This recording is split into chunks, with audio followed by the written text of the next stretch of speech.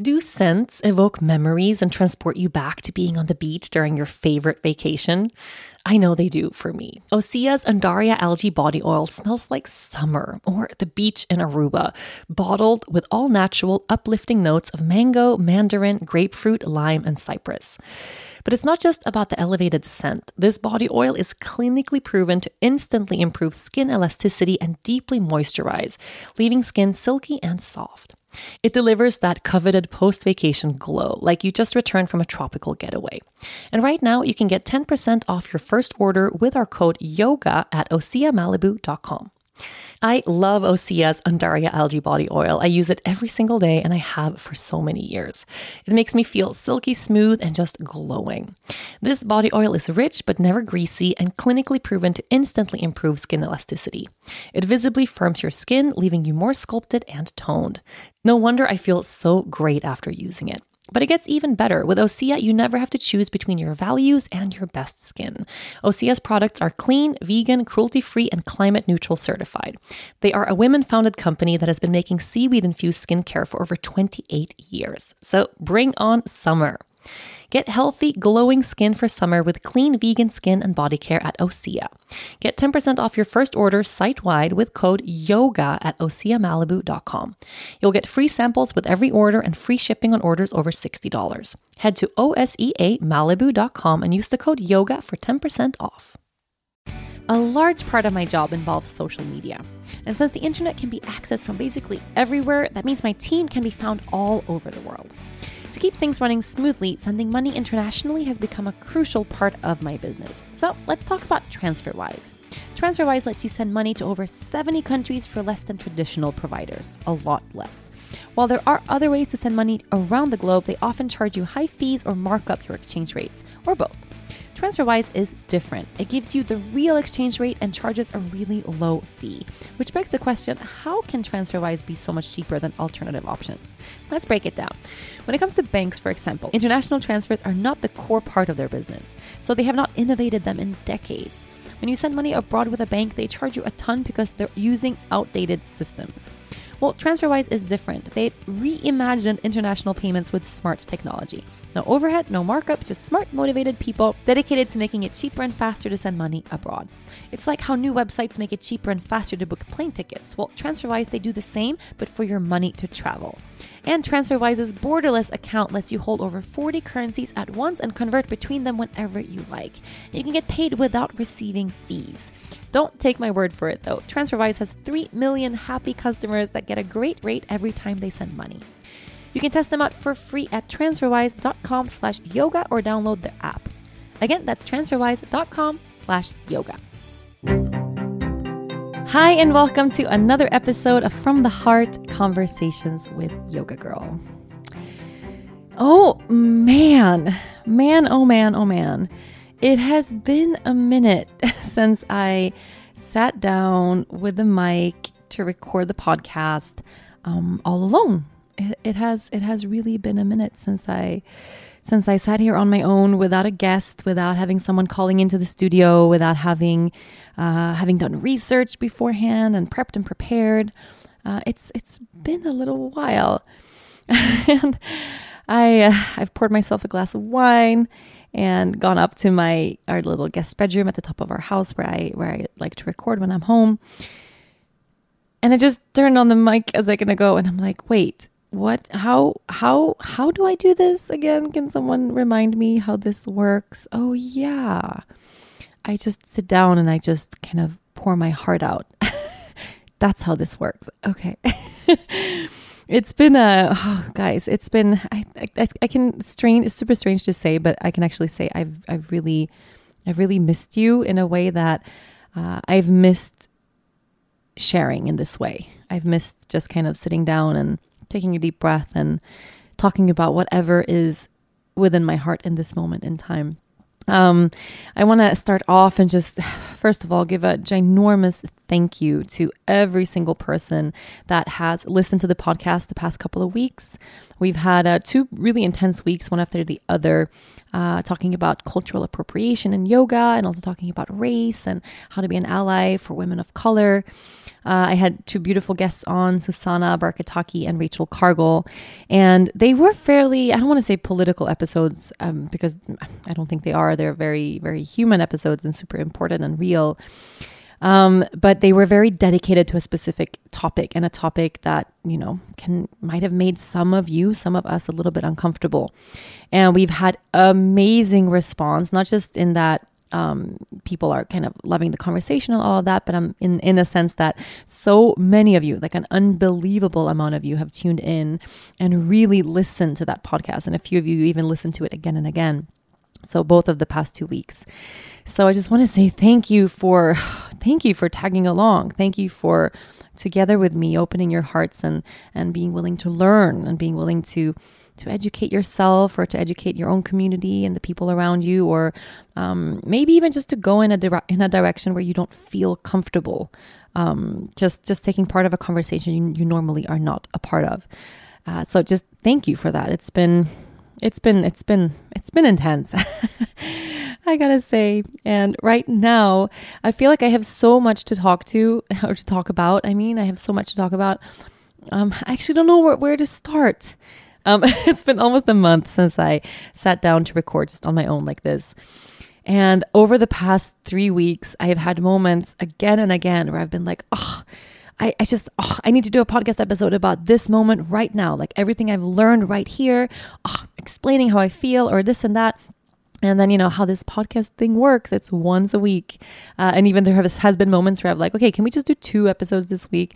It doesn't really work that way. So we have this kind of once a week deal, and that's what it is. So how that's kind of beautifully translated is I have started blogging a little bit more than I normally do, just to kind of express myself and to share what's on my mind. I have been speaking a little bit more through Instagram story and done some Instagram lives, and I've been writing just a shit ton.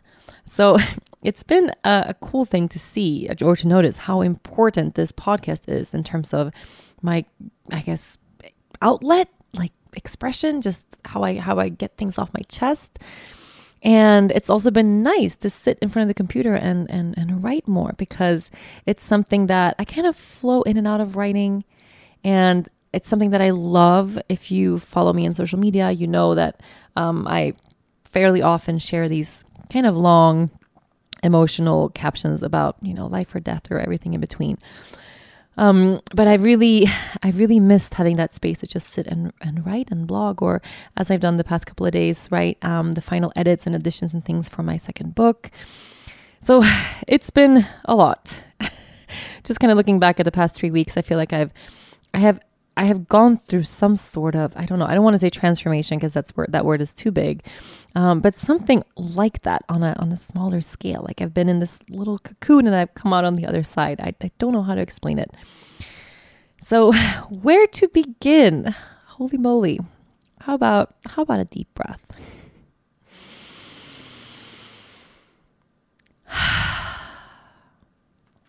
So in topic with the name of this podcast. So from the heart, just speaking completely from the heart in this moment, how am I doing right here, right now? Oh, as soon as I say that, I get super emotional. Oh, I was totally not expecting that. Isn't that funny how you're existing in this one space, and then you just kind of ask yourself that question, like, hey, what's up? Are you okay right now? What's moving through you? I'm emotional, you guys. I'm feeling really emotional. I'm tearing up right now. And yeah, the past few days, I don't know what is what. If there's something in the water, in the air, with the moon. And I've been sharing a little bit, and I've been feeling really emotional and had some really high highs and low lows. And whenever I've shared that, so many people have said, oh, I feel exactly the same. So I'm thinking it's a community thing. It's like a human thing, something that's passing through all of us on this planet right now, or at least a big portion of us, or people in this community. I am really emotional. I don't know why. I don't know why. Just from the heart, how am I doing? So I'm sitting in this bed. It's our guest bedroom. We just had James Aspey and his girlfriend Carly. You guys know James. I mean, I know you guys know James. I did a podcast with him last year. It was in October sometime. It's on veganism. The episode is called Peace, Love, and Veganism. If you haven't listened to it, tune in for sure. It is literally, I get it every single day. People telling me, the podcast you did with James made me go vegan. It was a really important episode. It was an important conversation for me. It made me transition from being vegetarian back to being vegan, which I was for many years. And it's just been a really positive change in my own life. So we had James and Carly here in Aruba. They're still here. Actually, we're hanging out every day. But they spent the first week of their stay. They're here from Australia. And we had an event at the studio where I taught a class and James did a talk. And then he did a talk at the university here in Aruba and kind of talking about the ethical treatment of animals and veganism and just spreading his message, which I think he does so beautifully. And they've been here for a week so far, and they were staying at our house in this guest room. So I'm sitting kind of like, it feels like I'm sitting in James and Carly's room right now, and I haven't recorded up here in a while. And it's been really cool having them here, just on the topic of being vegan. Also, like in the past month, we have released a YouTube channel. I haven't really talked about that or had a chance to talk about that in the podcast. We released a YouTube channel, or kind of, I had this old channel that was inactive that I hadn't touched for years. And we've sort of relaunched this YouTube channel as a family. So every week, every Tuesday, we share a new video, just really different from everything we normally share. So a little bit different from this podcast and from Instagram and everything else. So more family oriented, behind the scenes stuff. And last week, or the last episode we released, was about veganism and me talking to James and kind of us showing some recipes and making ice cream and stuff. So if you haven't subscribed to our YouTube channel yet, make sure you do, because we are putting a shit ton of fun and effort into making these little videos every single week. And so far it's been surprisingly challenging and easy at the same time. I don't know. But yeah, I feel like there's been a lot of shifts and changes happening in our lives here in Aruba, and having James and Carly here. So if you guys listen to this podcast, you know already, and we talk about this a lot. I usually have Dennis, my husband, on the show. Every 4 or 5 episodes he comes on, and the number one question people ask again and again is, what is it like that I'm vegan and the baby's vegan, but he is not? Like, is that an issue for us? Do we fight about it? So we've talked about that a ton. And Dennis is not vegan. He eats a ton of vegan food. We only cook vegan food in the house. We don't keep like animal products and stuff in the house, but if we go out to eat or whatever, and it used to be like he would just eat fish. But over the past couple of months, it's been like, if we go out to eat, like he'll just eat whatever. And he's been eating a lot of meat lately. And, it's been, it's a non-issue in our relationship. It totally is. It's, his life, his choices. And all I can do is I want to inspire him to be really healthy. And the few times where it kind of becomes like a little bit tense in our relationship is when I feel like he's being really unhealthy or not treating his body really well. Like he had this sort of fried like chicken wing thing going on not the other day, but the other week. And I was like, dude, is this like really something you need to put into your system right now? Like, isn't there like something else you can order? And then I catch myself like, hey, it's not super fun to have your, dietary choices called out by your family over dinner. So just, you gotta like find your timing and one step at a time. And I know a transition like this, it's a massive thing. It's not just a little thing. And how Dennis works, and this is something that I know from having been with him for almost an entire decade, the more I suggest something or push something, the further away he goes. So he's the type of guy that like he has to just completely figure things out on his own. And if I ever want to nudge him towards something, I have to sort of pretend like it's his idea. It's never my idea, which is just such a funny thing. Like for instance, I'm a yoga teacher. That's what I do. I tried getting him into, when we first met, I tried getting him into yoga for at least a year. He was totally against it, thought it was this girly thing or a hippie thing and not for him. And then I brought a few of my teachers into Aruba to teach at this hotel where I was working at. And he took a class with this teacher of mine and this guy, this man. And he was like, oh my God, yoga is amazing. I can't believe how cool yoga is. Yoga is the coolest thing ever. What? I love yoga. And I was like, dude, Like, I'm a yoga teacher. I've been trying to get you to class for a whole year. And now this like random guy from California shows up teaching a class and now you love yoga. Okay, fine. Whatever gets you there.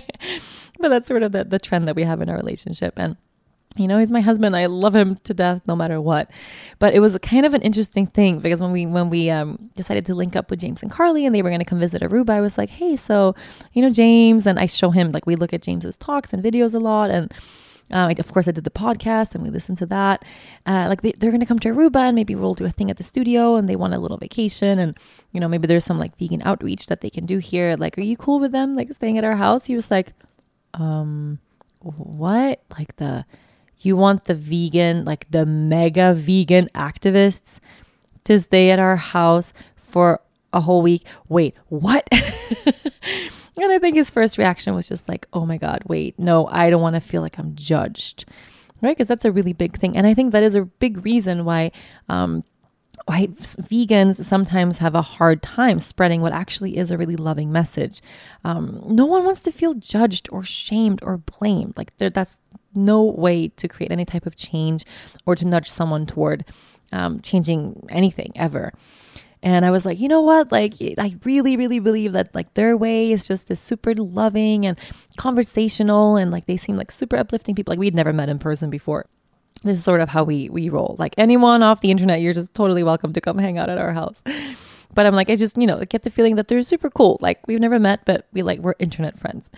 And he was like, okay. Well, they seem like super cool people. Okay. But you know, like I just, if they're going to be like judgy vegans, he's like, I'm not going to stick around. Like that's just does not sound like a fun thing for me. And I didn't know what to expect either, you know, like in real life, like, because if you watch James or Carly, if you watch them online or like James has spoken in front of like 30,000 people at marches and he has viral videos of millions and millions of views and, you know, has done some really extreme things like 24 hours of being tattooed or biking like 5,000 kilometers or being silent for an entire year for the animals. Like who does that? Like he's kind of an extreme guy. So we didn't know what to expect. But it's been a really, really, really lovely week. Like they're super cool people. We've made amazing food at the house and we haven't had basically almost no vegan conversations at the house, like over dinner.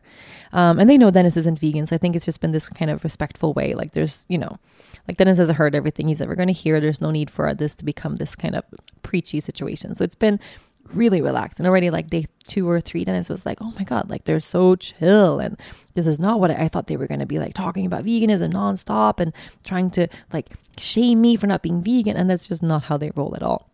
And the beautiful thing about this, so they were here at the house, like, I don't know, 7 or 8 days and no big vegan conversation. I mean, of course it's come up here and there, but there's been like no big, like, you know, discussions or debates or anything like that.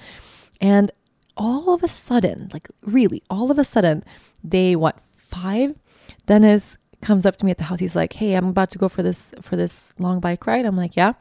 He's like, is Gatorade vegan? And I was like, what?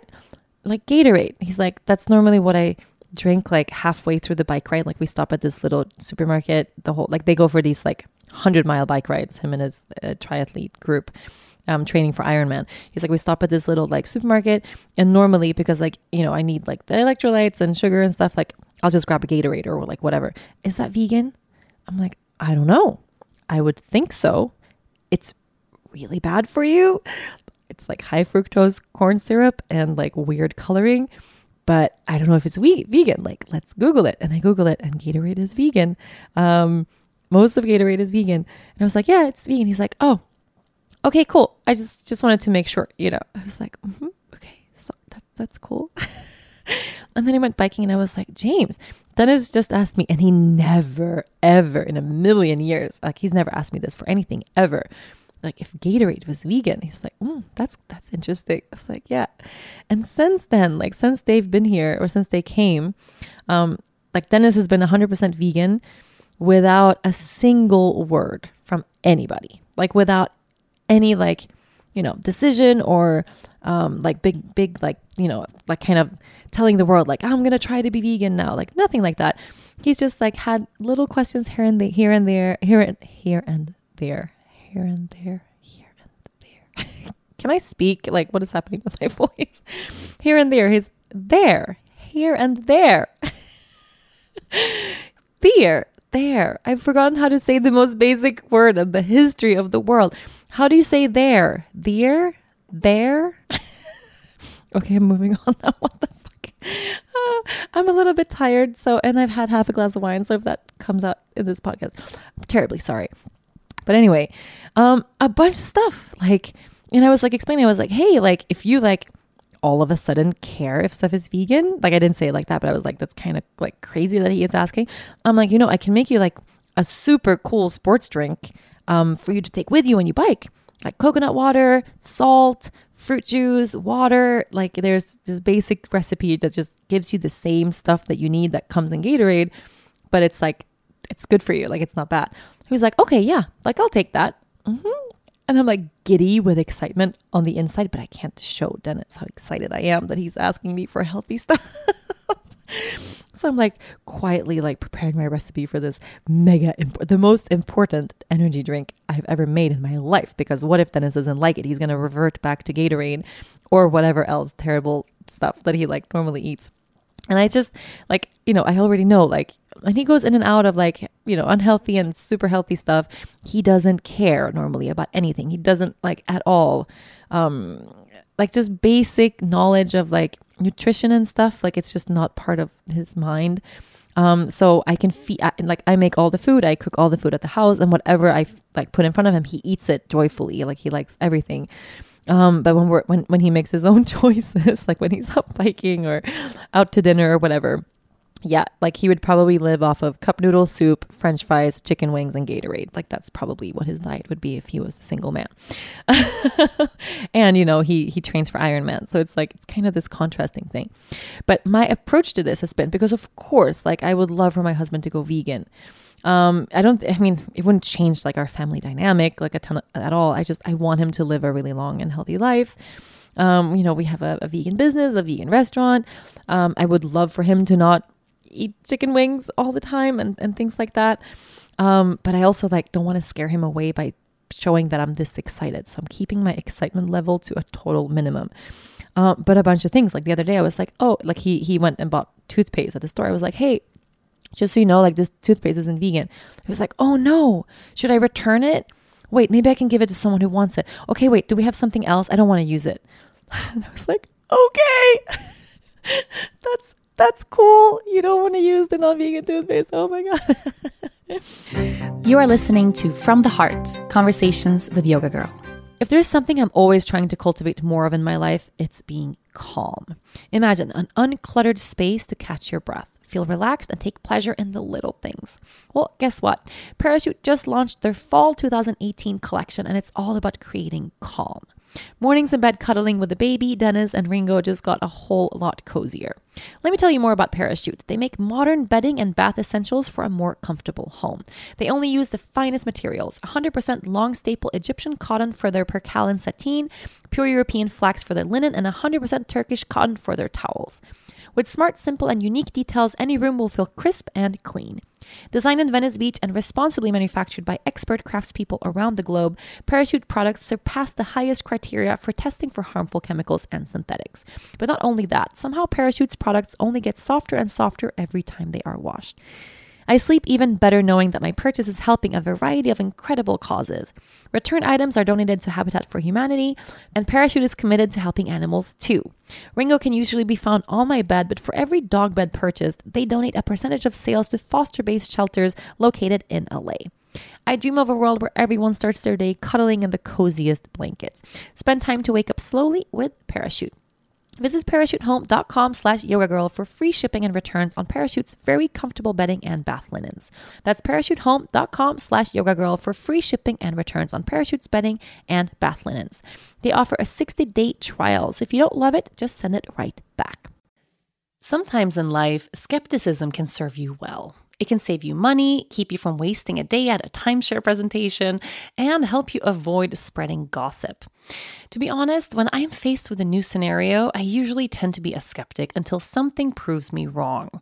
And if you're like me, you can probably spot a too good to be true health hack from a mile away and read labels like it's your job. That's where Ritual comes in. They know that every good skeptic deserves a multivitamin that exceeds your standards. Their clinically backed Essential for Women 18 Plus multivitamin has high quality, traceable key ingredients in clean, bioavailable forms. Take 2 delayed release capsules per day that optimize your body's absorption, and you'll get 9 key nutrients.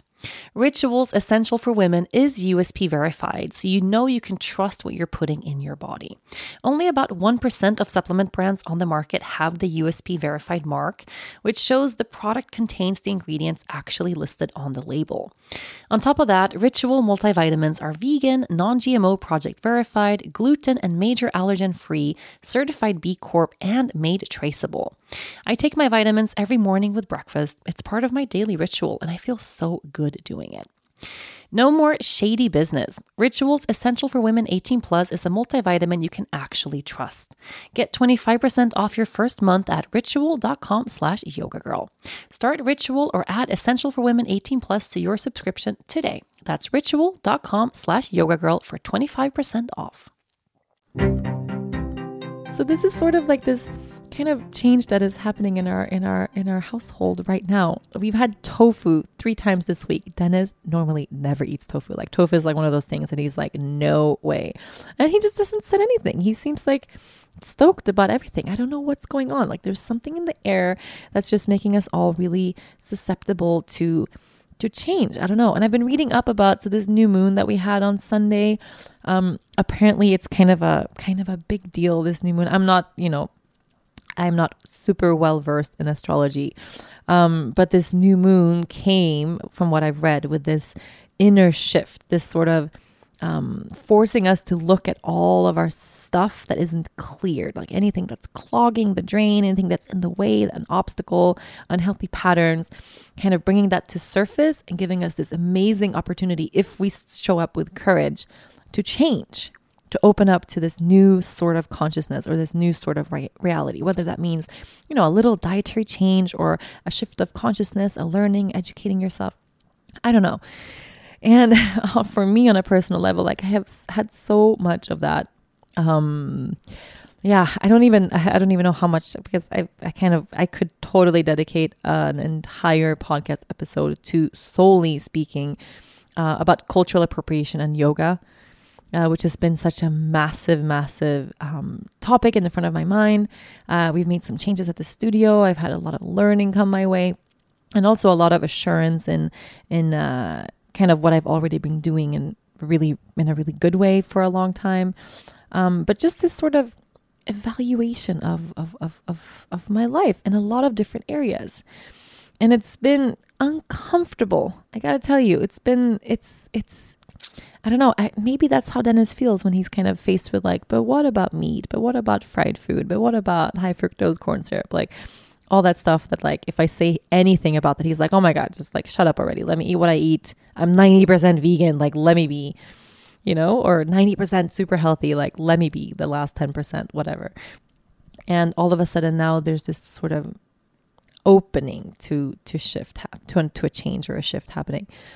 And for me, specifically on the topic of cultural appropriation and yoga, this was sort of,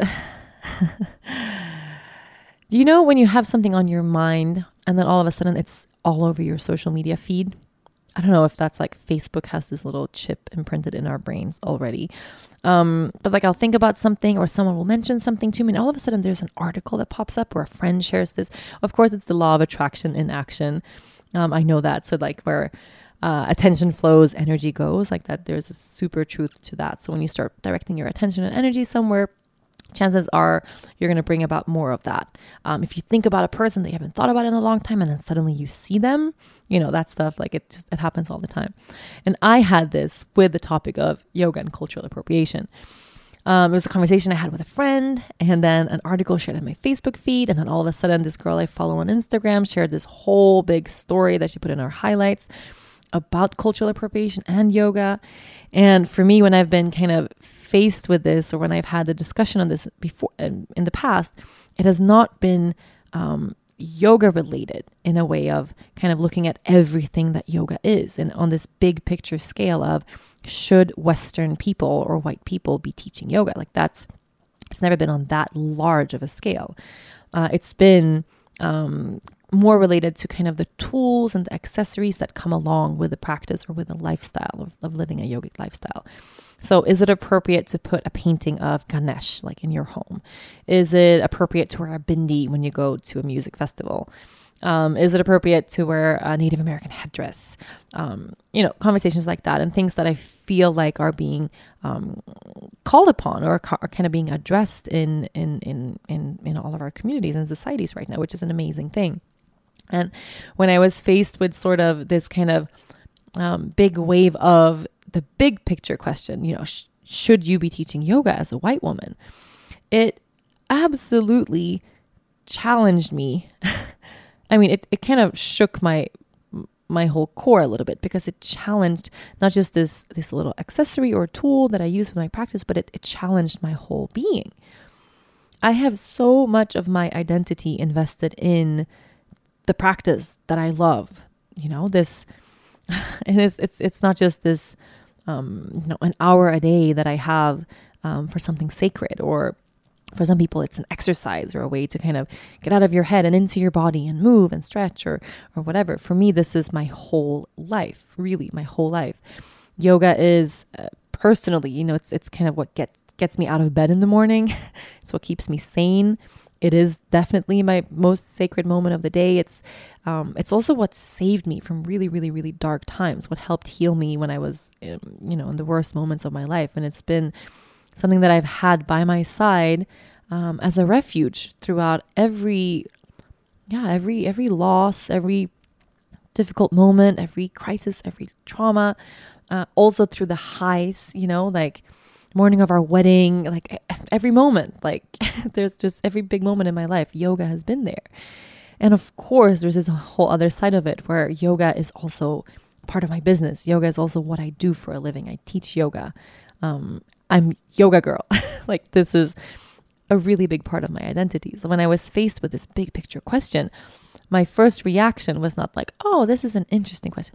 Let's discuss this. Let's do some research on that. My first reaction was like, what? Like, whoever asked that, like, fork you. Like, you must be out of your mind. This is crazy.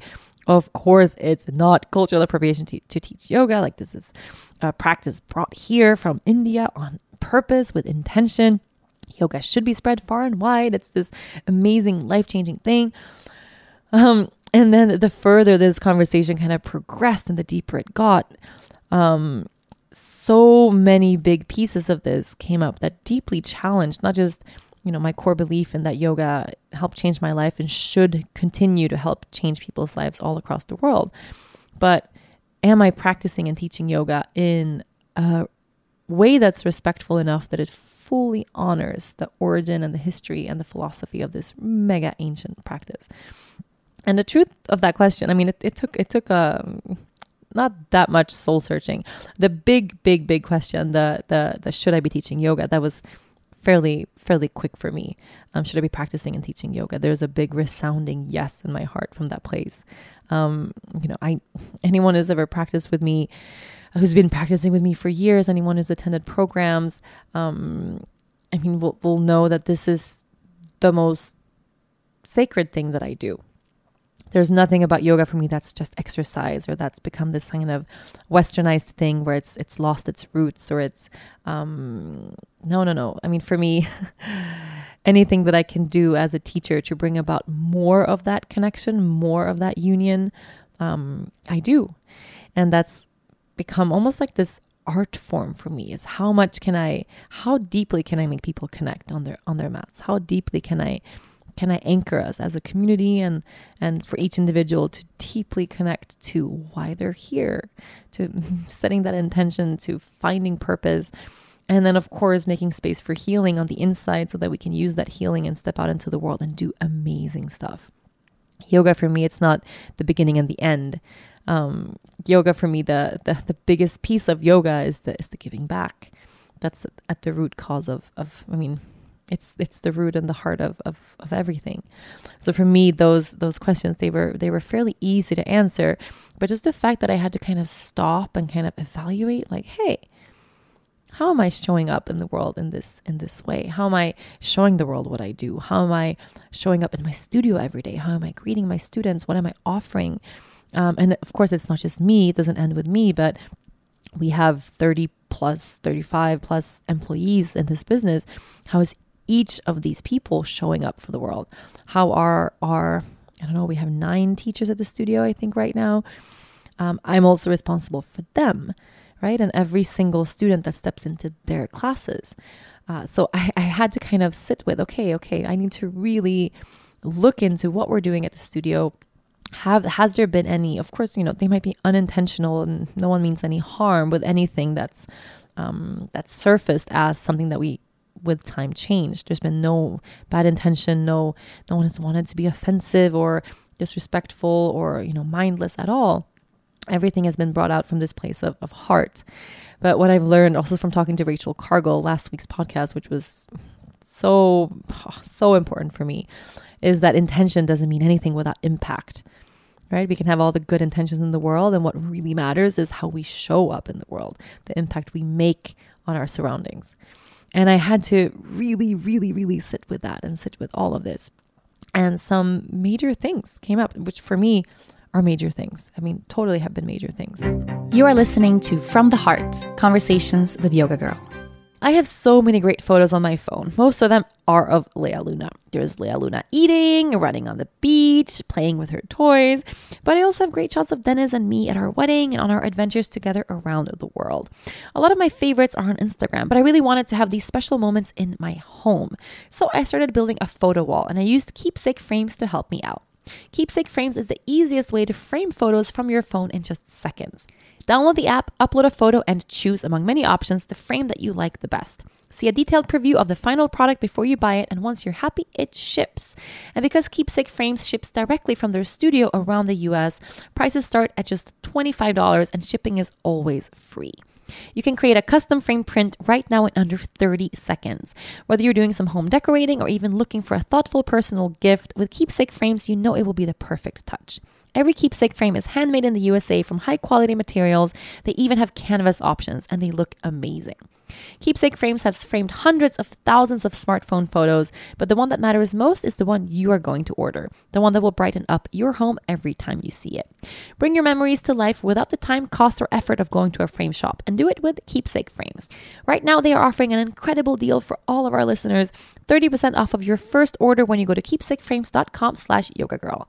Download the Keepsake Frames app and get 30% off plus free shipping at keepsakeframes.com/yogagirl. That's keepsakeframes.com/yogagirl. So a couple of changes that I've made, and here is just me, kind of my personal practice. For instance, for me, the biggest piece, I guess the biggest change and the biggest takeaway for me personally, I practice with mala beads every single day. I mean, if you've ever seen like a photo or a video or me talking on Instagram, like anytime you see me, I wear a mala bead every day of my life. I wake up in the morning. It's kind of part of my practice is that I choose my intention for the day, and I choose my stone for the day. I choose my mala bead of the day, and I practice with that mala bead. And I pass the beads between my fingers when I meditate. I like to hold the mala at the end of my asana practice when I bow to earth. I integrate it into my practice, but for the most part, when I'm practicing asana, I put it at the very top of my mat. Because for me, that's just, when I'm in child's pose, when I bow to that direction. Right? So it's also where I place my crystals. If I'm journaling or lighting a candle, I'll put it at the very top of my mat, like right in front of the mat. I'll place my really sacred items. And my malas go there, like they have for a really long time. And I've known that, in Indian and Hindu culture, anything that touches the ground, anything kind of ground level where we put our feet, is seen or known as an impure place. Like you don't put your sacred statues of deities or Hindu gods, you don't put them on the floor. Like that's a disrespectful thing to do. And I've been aware of that. It's also in Buddhism, like you don't put Buddha on the floor. And I've actually, it's actually been a pretty recent thing that our housekeeper, the woman that helps us clean at the house, I have this Buddha outside. If she cleans the table there, she'll put the Buddha on the floor. And then once she left it there, and I had to a couple of weeks ago, I was like, hey, just so you know, like, we don't leave the Buddha on the floor. The Buddha, he sits on top of this table. And she was like, oh, why? And I was explaining like, oh, this is why. And then this conversation started, and I kind of went full circle with, oh, like, this is kind of a little crazy to me. But having the conversation with Susanna was like, well, if it's in our culture, the culture from which yoga stems from, it's not a respectful thing. It's not honoring these mala beads, which is such a sacred part of this culture and of my personal practice. Don't put them on the floor. We would never do that in our culture. Do you have to do that? And I was like, but to me, that's such a sacred thing. I put my sacred things there. She's like, yeah, but in our culture, which is a culture that I'm borrowing, right? I'm taking pieces from this culture and I'm using them for my own gratification, for my own life, for my own practice. Do they have to go on the floor? And I was just like, whoa, like, of course they don't have to go on the floor. That's insane. Like, why would I struggle against that? Why would I make a thing out of that? Like, just let me put my mala beads wherever. Why not? How hard is it to stack a couple of blocks next to my mat and leave my mala beads there, or to put them on a little table next to my mat, or a little ledge, or hang them somewhere? Like, is that a challenging thing to do? No. But it kind of forced me to look back and see all the, thousands of times that I kind of, with a sacred breath, put my mala beads on the floor. It has been appropriating culture, because I have not been respectful of where this practice came from, honoring the culture and from which it came. So making that shift, and speaking about this now, maybe to you guys it sounds like a minor thing, like this is not a big deal and who cares, or put your beads on the floor or elevate them, whatever. Like, does it change anybody's life? No, it's changing my life. I don't know how else to describe that. The act now that when I roll out my mat and it comes, like I sit down on my mat, like I practiced this morning, I sit down, I take my beads off, and I have that extra second of placing the beads somewhere else, right? In a place that's elevated. I'm anchoring into this ancient culture that's thousands of years old that brought me this practice in the first place, which means that I'm tapping into this sort of, I don't know how to explain it, this ancestry of belief that I have been disconnected from before. It's brought me another level of sacredness. I have a really hard time putting this into words, but it's added value to my practice, just that little action. And it might sound super small and like, I don't know, people are upset with me. I've gotten like intense comments and an email like, why would you do that? That's so like, I wasn't intentionally trying to do something bad. I just didn't understand until now the importance of that. Right. So today we made this change at the studio, which has been super awesome. We're putting a little, so we have this area where we have our mats and props and blocks and things like that. And there's a beautiful little pillar there in the shala. And we're putting a hanger there and painting like a little sign for mala beads. Like, I don't know, I want to paint sacred or something specific there, so that when you walk into the room, if you don't want to put your beads on the floor, just hang them in this really sacred place. So they're still present with you when you practice, but you don't have to put them on the floor. And I know this little sign, it's going to inspire conversation. The students are going to ask, why do you have that sign there? What's it for? Why are the people hanging their mala beads there? It's just a really easy way to keep that heritage and to keep that culturally significant practice alive. And it's so easy. It's so forking easy. A couple of other changes that we've made. We've had, not in our main shala, but in our Tera shala, which is kind of our second biggest space. We've had a statue of Kali in the room.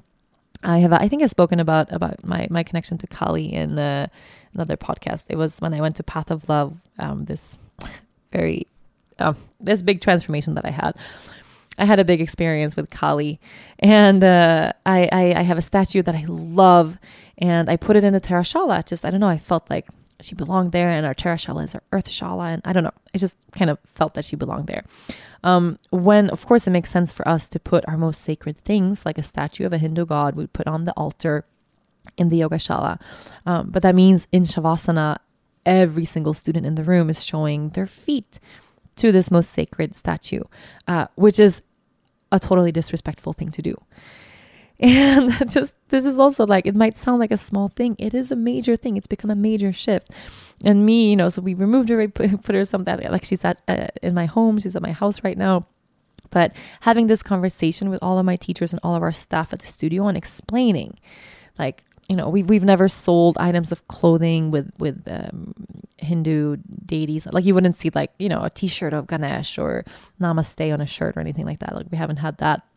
But for instance, we've sold Tibetan bells. We've sold, we sell Palo Santo. We sell different types of incense. And the question is, have I been doing a good enough job of having my staff educate the people that are purchasing these things? The answer to that question is no. When I've stocked our boutique, I'm just thinking, when I step into a really awesome yoga boutique and I need something, or I want to purchase something, like what do I want there? Because I use these items for myself, right? And I know where they came from, and I know how to honor, how to honor them. At least I think. Like I've been thinking that I know how to honor the mala beads my whole life, and I've just had another level of learning there. Are we passing on that knowledge to the people that purchase things in the store? And probably not. So some shifts and changes we've made is we're removing some things from the store. We're going to continue selling mala beads because it's an item that I feel like every single person on our staff is very well versed with. And we can help educate people that buy them in a really good way, and people use them in practice and retreats and training. So it gives us a lot of time to do that. But there are other items in the store that we're just not gonna sell anymore. So all of these things, I don't know. If you don't care about this topic, it might sound like, who cares? And let everybody do whatever they want. And I've had a lot of comments of like, aren't we all one? Why have these fights that just separate us? And for me, that big understanding of how tapping into another culture, like a culture I wasn't born into, and doing that with an extra level of respect and understanding, it just adds so much value to why and how that practice unfolds for you in the first place. It doesn't take anything away. And if I can be more respectful, I want to be more respectful. If I can offend less people, like hell yes, there's no reason for me to walk around and be offensive if I can avoid it, right?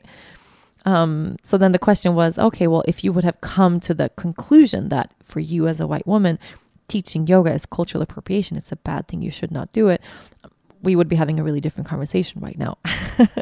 I don't know what that conversation would have been, but there would have been a major shift that it would have had to happen for me. There's no way I can arrive at a knowing or a learning in my heart and then not make changes according to that. So it's been some uncomfortable shifts, but that have kind of resulted in just beautiful things. And from all of these conversations, of course, the most important thing has been diversity in our studio, diversity at our trainings and our groups. And that for me is what I'm seeing the biggest shift already now in. And it's kind of a cool thing. Like it's kind of a really, really amazing thing. You are listening to From the Heart, Conversations with Yoga Girl. I always have such a hard time shopping for new bras, and I'm sure there are many ladies out there that can agree with me. Trying bra after bra and not loving them can be such a discouraging experience on a day out of shopping. But now the experience and much, much more has been completely revolutionized by Third Love. Third Love has created the perfect bra and the perfect way to get it. Right from the start, they help you identify your breast size and shape to find styles that fit your body with their Fit Finder quiz. You can take it right now, and in 60 seconds, your order can be placed and it's on its way to your house. It's actually fun and totally beats those awkward fitting room experiences. But Third Love knows that a perfect bra goes way beyond the shopping experience. That's why they are the industry leader, offering an incredible 70 sizes with cups from A to H, including exclusive half cup sizes and bands up to 48. Did you know most old school brands only carry 15 sizes? No wonder we have such a hard time finding the perfect one. Third Love knew that 50% of women fall in between standard cup sizes, so they took that information to heart. Each size is specifically designed for the perfect fit, and on top of that, with expertly designed ultra-soft fabrics, lightweight memory foam cups, straps that do not slip, and tagless labels to avoid itching, Third Love solves all of those pesky problems women experience when wearing a bra. Try a Third Love bra today, and you might even forget you're wearing it. If you don't agree, returns and exchanges are always easy and free. Third Love knows there is a perfect bra for everyone. So right now they are offering my listeners 50% off of your first order. Go to thirdlove.com/heart right now to find your perfect fitting bra and get 15% off of your first order. That's thirdlove.com/heart for 15% off today. So when it comes to our local studio here in Aruba, we have amazing diversity. I mean, Jesus, in Aruba, there's 83 nationalities. We have every single type of person, like every culture, everyone is present at the studio locally. And then when we translate that to our teacher trainings and to our retreat groups, which are our more expensive programs, it's not showing up that way at all. So I've, fully understood that there's a gap either in how we market things or in the price point or in something along the way that I want to shift and change to make everything we do equally accessible for everyone and to make sure that we have every culture represented in everything we do. It's so important for me. And birth through this has been this, I don't want to say new awareness of what I want to create in the world. We have something so beautiful coming this week. I'm going to cry now again when I think about it. And so much of that already relates to this. And we've done an amazing job over the past year and a half putting this out into the world. But what I haven't done is take a really good look around within myself, right? So if you heard the conversation I had with Rachel Cargill, like how am I showing up? This podcast, how many guests of color have I had compared to how many Western white people? It's definitely not a balanced number, like not in any single way. Has that been intentional? No. But already now, okay, hey, if I'm existing in this mainly white culture, in this mainly white community, I'm going to have to go out of my way a little bit more to make sure that we get people of color on the show because they're not, in my immediate sphere, for whatever reason.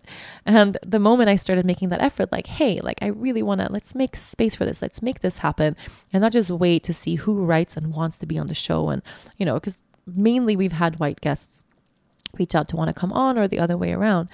And already now, we have a lineup of some super cool guests coming on the show that are just from all different types of the world. People of, it's just that I just couldn't imagine even having a chance to get on the show. And now that I had this new looking of hey, let's reach out and make the effort in different ways and not just kind of be lazy and sit on our butts and see who shows up. It's already bringing about so much value. And the thought of someone looking at what we do feeling, I don't think I'm welcome there. That fucking breaks my heart. That totally breaks my heart. And there's no fucking way I will allow for that ever to be the case. So I'm fully dedicating, not just the rest of this year, but I mean, whatever it takes to make sure that we have more diversity and that we have this totally open space, which it already is, but I don't think it has looked that way. I haven't done a good enough job showing the world that this yoga and what I teach and what we do, it's for everyone. It's for everyone. And of course, with that, it's been, who really needs this practice? Who needs to fully be here? That's who I want to make this practice accessible for. That's who I want to make this healing accessible for. And I'm just smiling that I'm saying this. And it's kind of funny because if you look at this from the outside, it's all these difficult conversations. And I could have just been this doesn't bother me or whatever. Who cares? We have a good thing going. No, I feel so grateful that I have this awesome community that keeps me in check and that calls me out when I get lazy and that calls me out when I'm however unintentionally, remembering that intention doesn't mean anything without impact, when I'm not walking the walk, right? And I'm not a perfect person and I've never pretended to be. I do my best to show up in the best way for the whole world every single day. And however more I can bring about that space that I put so much effort in. We put so much effort in our work. It's kind of crazy. I feel so proud just what we're about to share this week. A part of this is what I've already shared. We have Yoga Girl Foundation, this new foundation that we are about to launch. I can't wait for this secrecy to be over so that I can talk to you guys like normal people. I don't want it to be a secret anymore. I don't want to, we have had this launch coming for a long time, and with it, there's a bunch of additional launching things. But for me, what it truly is a way to harness the beauty of this community together with the beauty of this practice, together with this longing to be of service for the whole world, and for the space to be open for everyone, just in a really tangible, major way. And I'm so excited about it. And Yoga Girl Foundation, which is the foundation that we are launching soon, that we've been deeply immersed in for a long time. I have this feeling that there's something about this foundation that's just, it might be what I do for the rest of my life. Like, have you ever been, I don't know, on that type of track where you come across something, or you follow a nudge, you start a new project, you end up on this path, and something tells you like, this is it. That's the feeling that I have every day since I started doing this work. And this work fucking sucks. I can't even explain how much it sucks. Yoga Girl Foundation is gonna help. Our first cause is helping children that are suffering from physical and sexual abuse. Doing work in that realm, in that world, is awful. It's horrible. Putting myself in the shoes of social workers and psychologists and teachers and every person that kind of deals with this on a daily basis, I have no idea how you wake up every morning and do your job. Because for me, immersing myself in this level of suffering, it's the most challenging thing I've ever done. There's been days when we've, been really into this, and all we do is talk about it and trying to figure out what to do and kind of trying to grasp the scope of the problem. And at the end of the day, I don't know if I want to drink like 3 bottles of wine until I pass out, if I want to fight with someone, if I want to I don't know, just fall asleep and pretend the day didn't happen. Like, there's this urge of like, I don't know how to release this super intense, heavy energy that sits within my body. I have to get it out somehow. It's so hard. And what I've found, the only thing that really works is to cry. The only thing that really works is to feel and to kind of speak that pain out loud, to speak that suffering out loud. And it's not, direct suffering. I'm not suffering what these children are suffering. I'm suffering just hearing about it.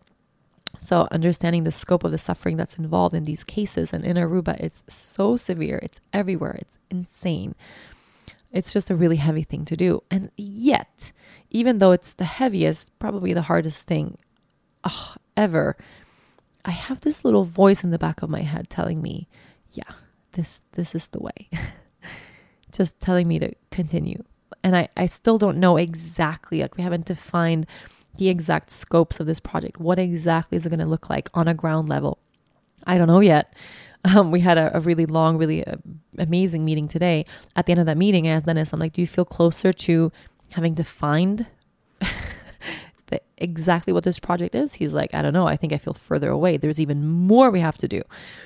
I don't know exactly what it is, but there's something in there that's just like, this is it. Just keep going, keep going. Put one foot in front of the other. Keep going, keep going, keep going. There's purpose here. There's purpose here. And there's so much we have in the works that will allow you to be a part of that. If you feel called, if you feel nudged, if you feel energetically like, there's something here that I want to dedicate my life to or support or, just be connected to in any shape or form, or use as a springboard to be of similar kind of service in my own local community. There's going to be ways for you to do that. There's going to be ways for us all to get really active and move and take action. And of course, continue setting really good intentions, because we need those good intentions. We have to know why we're here. We have to know why we're doing what we're doing. Setting those intentions it's a really big part, but then getting off of our butts and taking that action, making sure we have the impact that we want to have on the world around us. That's where the magic is at. That's just it. And I know listening right now, you're probably, I don't know, maybe I'm blabbering, maybe because I haven't announced and released everything we're doing yet. None of this makes sense. If you're listening to this on Friday, which is podcast day, you're probably a day away from finding out. I can't say for sure because we're having an insane amount of, I don't want to say issues, but we've pushed this launch date so many times now because we want it to be really perfect. Still haven't committed, but I'm hoping tomorrow is the day. So let's see. Until then, I'm going to take a nap. I'm going to sleep. Today when I was kind of sitting down to talk for the show, I was like, I have so many things I want to talk about. I could have a whole show just talking about the child abuse and what we're learning, but it would be so heavy. I could have a whole podcast talking about cultural appropriation and yoga. But we've been over that so much already, and I could have a whole podcast talking about diversity. And I'm like, I want to touch on all of these things because they've been on my mind. What I could have and probably will have a whole podcast episode talking about is the glorification of being busy, because I'm so guilty of that. And today, all day, I've been so busy, so overwhelmed. I have so many things to do. I can't believe I'm busy. And there's this totally false notion that the busier you are, the more important you are, or the better you are at your job, or the more things you're making happen. That shit is not true. Not true at all. I have days where I'm so busy I can't even see my hand in front of me anymore. And at the end of the day, I feel like I got nothing done. And it comes back to that impact and setting that intention and then doing one thing at a time, people. Really focusing on what's most important. So wherever you are at in your life right now, I hope you're not so busy that you're missing out on the really beautiful stuff that happens in the in-between. I hope you're giving yourself space to breathe and to be and to have fun and to balance all that hard work with play, whatever your hard work is, if it's motherhood or if it's office stuff or business stuff or family or whatever it is, balancing it out with rest and play. It's such an important thing. And again, I want to say thank you. Just thank you for listening. Thank you for holding space for me to blabber. And thank you for being patient. Next time we talk, I'm going to dive deep into all the amazing stuff that we have already released by then. So thanks for your patience. I love you so much. And next podcast might just be the biggest one ever. Love you. Long time. Bye. Thank you so much for listening to this week's episode. If you enjoyed this episode, be sure to listen and subscribe to other great episodes of From the Heart Conversations with Yoga Girl. You can find all of them on rachelbraithen.com, on Apple Podcasts, Google Play, or anywhere you normally get your podcasts. Don't forget to leave a review while you are there. Thanks to the folks at Cadence 13 for their production work, and of course, thanks to my sponsors, TransferWise, Parachute, Keepsake, and Third Love. Please support them the way they support this podcast. I'll see you next week.